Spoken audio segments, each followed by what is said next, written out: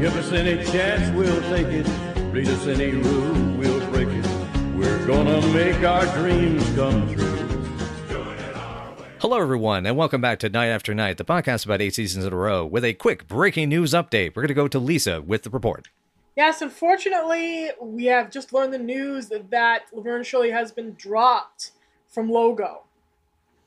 That means that currently the only way you can access the show in any sort of broadcast format is it through the Pluto TV app and through the live streaming channel. However, there's also going to be a new network coming from MeTV, which is called MeTV Plus, which will be broadcasting Laverne and Shirley on the weekends. Unfortunately, so far, that network is only available in Phoenix and Chicago, and in those markets, which we can reach that version of MeTV from. Indeed. Well, so I guess we're gonna have to say "Lego my logo" in this situation. Unfortunate thing. Yes, This is why you asked me to be on the show. Yes. I make the jokes anyway. Yes. Yeah. So this still means that there's still there's no on-demand streaming, and even when it comes to the Pluto channel, it's specifically the Happy Days channel, which plays Happy Days, Mork and Mindy, and Laverne and Shirley, kind of in different patches, right? Yep, and erratically. There is no set schedule. It seems to right, and it's the same set of roughly 20 episodes. Right, and they did a little bit of rotating, I think, a few months ago, but it seems as if they pretty much have locked in. Like there's a batch from season 3 and 4, a little bit from 1 and 2 that they seem to rotate in. Yeah. I have never seen a season 5 episode, never seen anything from the California years. Some fans will cheer that, but season 5 getting no play is ridiculous, in my opinion. Yeah, it's a little it does seem a bit spooky. But in any case, the other thing also to mention, we had talked about this when the episode started playing on Pluto. We weren't sure as to the source. I still cannot 100% confirm, but I did notice when they played Supermarket Sweep about a week ago, it definitely looked like a 1080p, which is to say a full HD version of the file. So that is something to be aware of, that there is a possibility that they may be incrementally starting to do high definition transfers or high definition exports of these episodes, which may be the reason why it's currently still pretty sporadic. There were strong rumors that the show was going to receive a Blu-ray release, and I don't know if that ever happened. Season 1 was supposed to be released on Blu-ray last year. I don't think I've ever seen it available in that format though. So. Yeah, I don't believe so. I've done searches for it, and as of this recording, currently in May of 2021, we still have not yet seen any, any sign of it so far. But it's still, there's time. There's still time. The world has not ended yet, despite 2020 definitely trying to get there. Yeah, we have not fallen off the edge of the earth yet. Nothing horrific has happened yet. Too horrific. Plenty of horrific things have happened, but no meteors have hit the Earth at this point. Yeah, we don't have Gorath, on a collision course with us or anything. Yeah. We're not there yet. Yeah, not yet, thankfully. Anyway, so does that cover the news for today? It does indeed. All right, and so with that, ladies and germs, we will allow you to get back to our regularly scheduled episode of Night After Night. Welcome to Night After Night, a podcast about 8 seasons in a row. I'm Lisa Fernandez, and I'm Krista Wardner. Hello.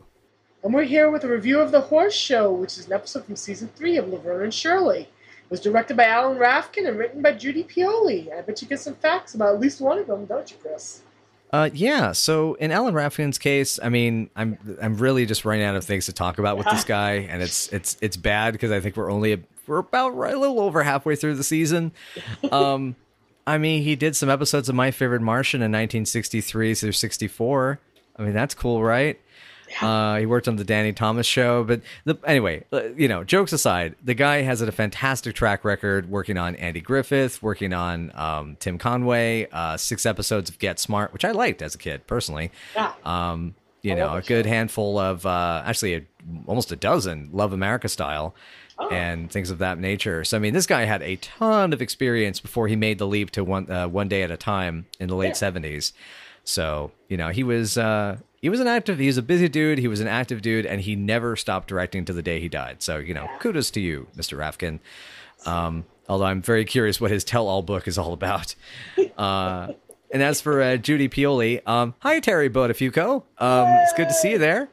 Yay! So this is the second of 14 episodes that she has writing credit on for Laverne and Shirley. Yay! She went to work on the TV series Valerie in the 1980s, as we may have mentioned before, but also of note, she directed a ton, including 40 episodes of Perfect Strangers in the 1990s, which included other such Laverne and Shirley alums as Howard Storm and Paula A. Roth. Yep. She did a lot of wonderful directing. She directed a very iconic episode of Golden Girls, which is Henny Penny Straight No Chaser. And she's had a long list of good credits. And she's... Right on. She kind of sharpened her teeth on Laverne and Shirley. This is one of a lot of really good episodes that she did. She wrote Lenny's Crush, and we'll get there in season 4. Okay. And here's what this episode's about. Shirley brings home Buttercup, Mr. Pioli's workhorse, because the man was threatening to have the animal destroyed. Naturally, the girls can't keep Buttercup in their tiny apartment, but Shirley, who's hyper-attached to Buttercup, thanks to fond childhood memories she harbors of him, hopes to find the horse a nice place to retire. They get Edna, the boys, and eventually Frank on board, but an appearance by the health inspector threatens both Edna's building and Buttercup's life. Will Carmine come through with a job for the horse, or is it bye-bye Buttercup? What do you think of this episode?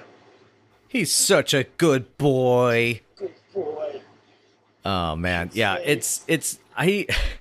My notes go. Okay, start of episode. Tour of the house. Horse hours. Horse. I'm not. There's some people who are super into horses. I'm not an equestrian type person by nature, but I do like animals. I do like horses. I think they're very beautiful and majestic animals.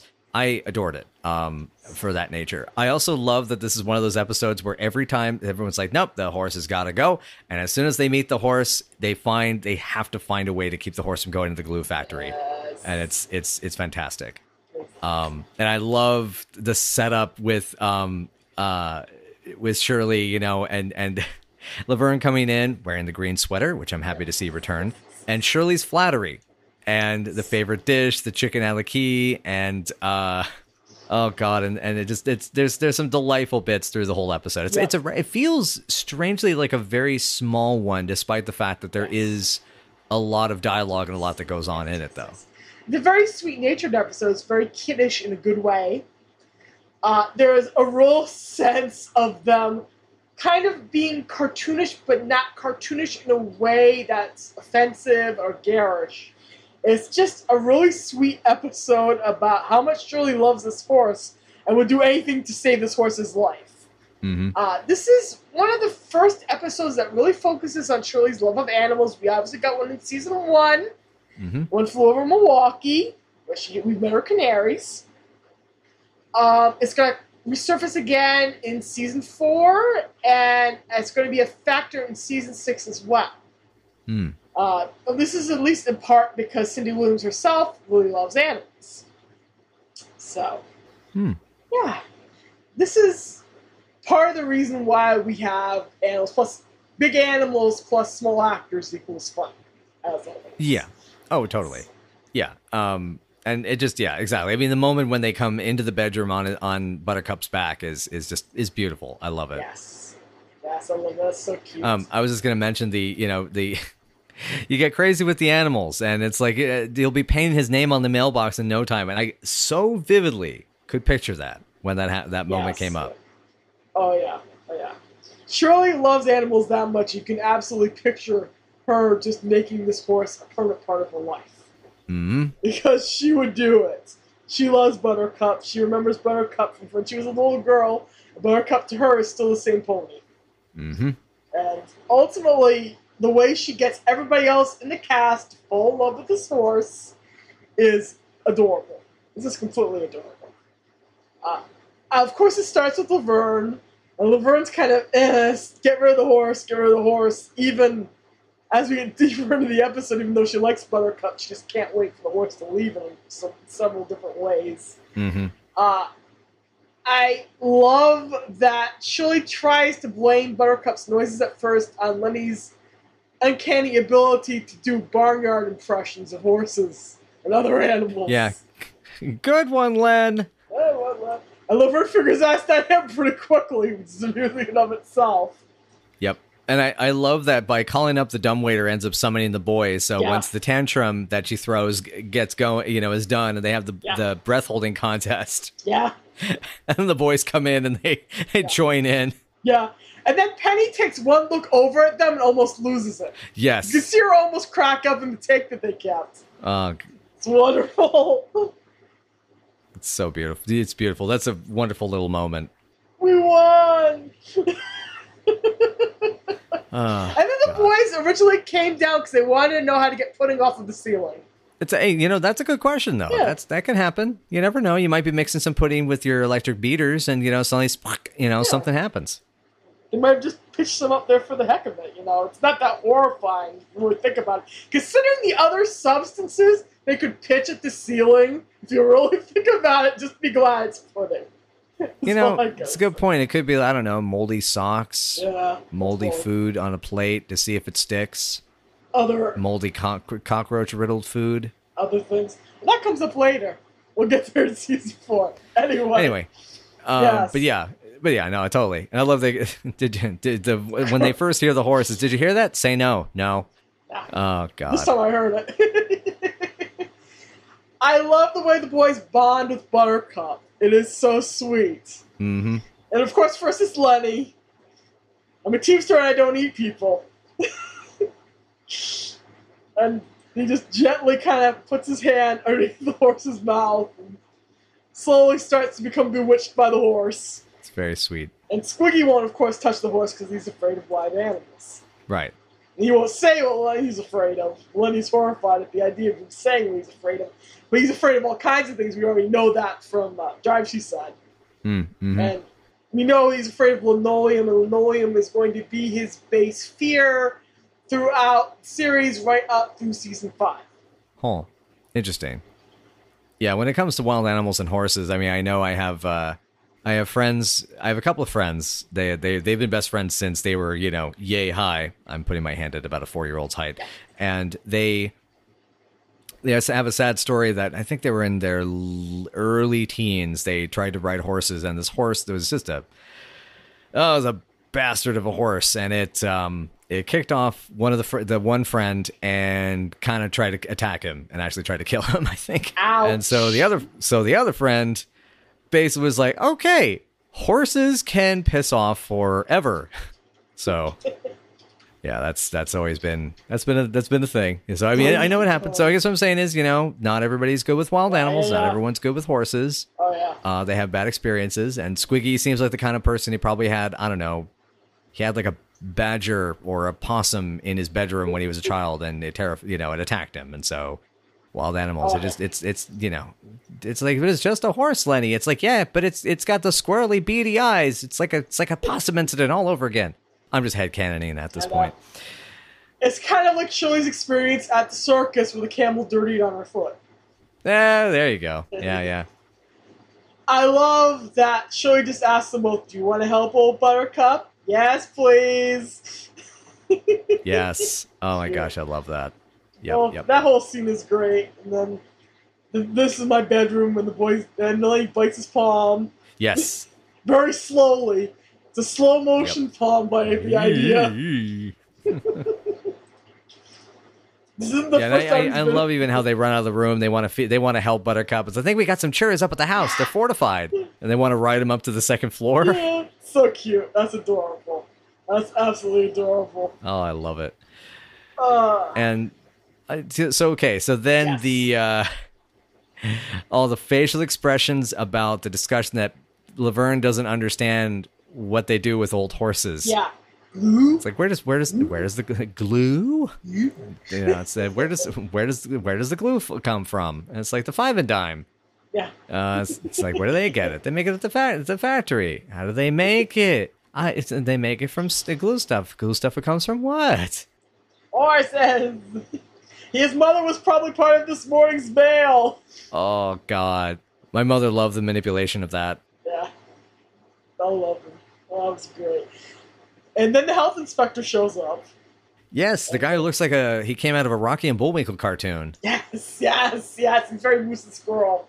Kind of likes to fire under the plot because now they can't just leisurely wait it out trying to find the right place for Buttercup. They have to get him out of the apartment building ASAP or Edna's going to get fined out the wazoo. Yep. It's the end of everything.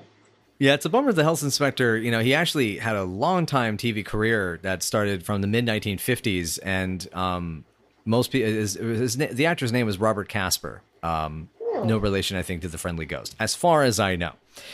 And he, many may recognize him as Mr. Gerard in Room 222. He was a regular on that, and he was also another Mary Hartman regular. But he, it's just a case of the guy worked a ton and had worked a ton by this point, so it's kind of. It always feels a little unfortunate when they don't give an actor. They're unable, I think, to give an actor, more lines. But at the same time, it lessens the relief at the end if you continue having this guy as a continuous threat. Yeah, exactly. I love how the audience digs on. They really liked Shirley going, "You can't go without a search warrant." I love that. Yeah, exactly. They're like, "Yeah, stick to the man, stick to the man." Yeah, she's got a plan to stick it to the man. Shirley Feeney is the defiant one. That's coming in season 7. Okay. Then, of course, we get to see what bedtime looks like at the apartment with the horse there. Yep. And the vitamin pill gag, which is iconic. Mm-hmm.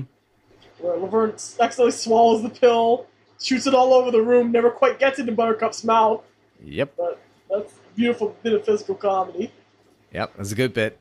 Timing's good. And then shooting down Fabian's picture off the wall. Yes!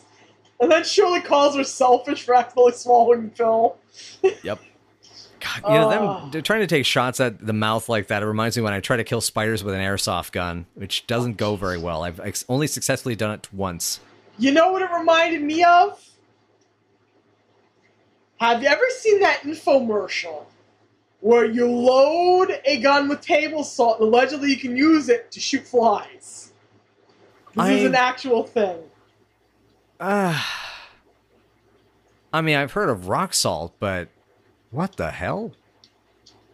Oh, I know which one you're talking about now. Yeah, that infomercial for the product that you use the salt in like an air pressure thing. So the PSI is just enough to kill the fly, but it's not going to damage anything. The bug assault is what it's called. Bug assault, yep. Yep, that's what it's called. And the infomercials for it are kind of hilarious. But, yeah. Back on track. Was it just me, or did Carmine look like he just came back from his Rumblefish audition? Yes, he does. He does. It sounds like, it kind of almost looks like he's ready to start pirouetting the West Side Story. That doesn't happen until season 5. We got a lot of future call forward in this episode for some reason, but yeah. His bandana, his whole look was very, very, very West Side Story and all that jazz.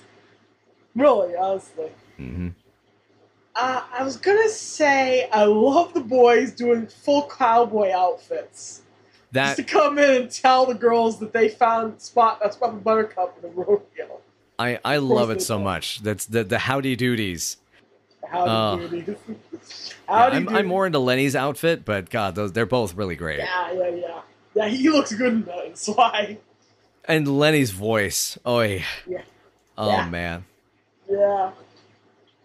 I love that he just, there's two of them just go for the gusto, both costume-wise and in trying to help the girls. They're trying. Try to be helpful. Mm-hmm. This is the first time we see the Shirley Feeney shimmy. This becomes a Shirley thing in a way that she tries to seduce Carmine. Repeatedly throughout the show. And it ends with her puffing on his lips and kissing him every single time. Yeah. If we have to cut it, we'll cut it. But I have to say, for that kiss to work as well as it does, she has to have given him a blowjob by this point. That's why her diary is in code now. Because she's done that. She's done that. She didn't A3, she B7'd. No, but I will say the shimmy is a Yes. powerful shimmy. Yes.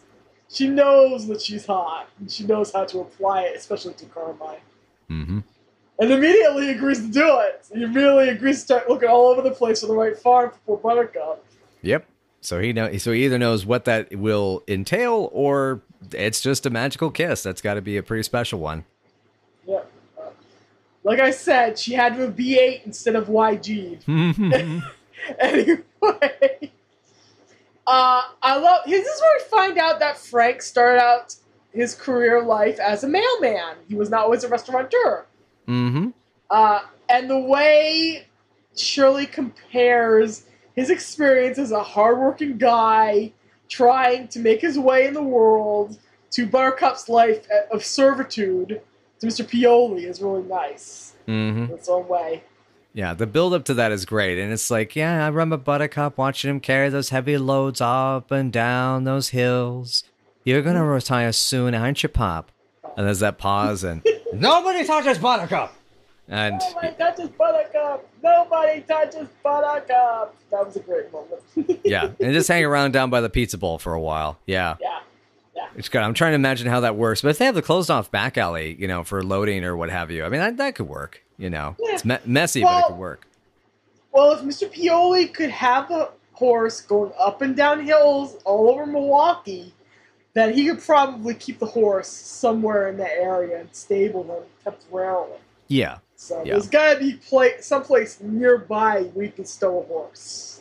Certainly. It's very, very tenuous, Mm-hmm. but it's a little bit of a possibility. Which then I guess gets us right onto the farm set and that Yes. nice little B-roll in the countryside and Yes. Laverne's amazing line. Lots of fresh air, lots of grass, lots of cowboys. I wish I was staying here. I love that the sweetness and innocence the girls saying goodbye to Buttercup is completely contrasted with the mental image of the boys trying to milk a pig with a milking machine. I didn't think of it in those sort of terms. I was so focused on just trying to keep up with my note taking. But wow, yeah, that, Laverne directly says I'm trying to milk a pig. Yeah, no, they're going to be busy all afternoon playing with that milking machine. That's my note here. It's like, oh yeah, boy, which is also filthy in its own way if you really think about it. Ugh, yeah. But sashaying down Smut Alley today. Yeah. But back onto the sweetness though. I love Shirley's little time to say goodbye to Buttercup. It's a really special moment. And I just like it, I've known you since we were both little. You just got older faster than I did. And it was really cute, and what is it? It's like when she doesn't have a date, it's like, not that I can't get a date, I can get a date anytime I want. It's like, yes, yeah, of course, sure, Jan, Is he named George Glass too? See, I know my 60s sitcoms too. God, Shirley is so precious. Oh, yeah, that's good. Oh gosh. And then you get to the. Oh, yeah, sorry. Go ahead. Go. I'm just gonna say, tag scene is good. I love the superstitious Shirley with the horseshoe. Don't put it up that way. I like it. I love that the boys try to flop on them in the hay, and then they get talked out of it by false talking horses that the girls are voicing. Mm-hmm. Oh God, Lenny's jump when he his leap. Yes. How did Michael do that with his body and not die? God, That's my question. His limbs just flailing out, the way he just manages to somehow stay on his feet is just, it's impressive. I love it. So good. Yeah. Talking horse, and it speaks 2 languages. Yeah, he speaks 2 languages. I'm gonna find out. Man, You think that's fair to the girls? So good. And I love the way Lenny looks at that horse after having cleaned up all of its manure. This is the way he points at it. His hanky-covered hand, his bandana-covered hand. Mm-hmm. Okay. I think we are at rating time, unless we got more notes. So, what are you thinking? What you feeling? What you feeling for this one? This one is around a 6 for me. It's a lot of fun. There's some really sweet character moments. It feels a little episodic to me for some reason. A little cartoonish. Actually, I'm gonna probably up it to a 7. It's about a 7. It's sweet and it's cute, and the character bits are very nice. And if you're soft for Shirley Feeney at all, you'll be soft for this episode. Yeah, exactly. Certainly. Yeah, my mom really liked it, and I'd say she liked it. She wasn't like, she got the laughs when she needed to. She felt it was sweet. And for me, myself, like, I'd give it about like a 6.5 to a... I was thinking 6.5, but I think I might take it up to a 7 as well. I mean, 6.5, I think, just because, as you're saying, it's a bit episodic. It just feels a little short for me. And I don't know where the time goes, but the timing of it feels a little odd. Like, it feels like it's shorter, less happens than it should for an episode about this topic. Yeah. It kind of feels like it needs something to kind of sew it together, and it doesn't quite happen. But it works. It works in its cuteness. It works in its character development. It's cute and it's fine. It's a nice mid-level episode. Indeed. Cool. All right. Cool. Well, thank you so much again for everyone for joining us for this episode of Night After Night. And if you would like to know more, please join us at Night After Night PC on Twitter, or you can find us at Night After Night Pod on Facebook, on the Tumblr, on the Patreon, and on the YouTubes, where most of our episodes are up. Anyway, so I think that's the main outro of like how you keep in touch. It'd be great to hear from you all. And so things have been kind of going a little faster these episodes lately, but I think we need to kind of mellow out a little bit. What's our next episode here? In a very nicely written episode, Edna's developmentally delayed daughter, Amy, falls in love with Lenny, and the two of them face scrutiny from everybody around them. This is the slow child. Cool. Well, hopefully you'll be joining us for that episode. It will contain some... the episode itself in question does contain some rather dated and not very sensitive, I should say, perhaps, descriptions and discuss. It's a heavier topic. Yeah. It's sensitive for the 70s. The 70s, they put it sensitively. Exactly. For the 20s, no. 20s is very outdated. Yeah. For the 2020s, progress has been made. Anyway, so we hope you'll join us for it, and thank you again so much for listening.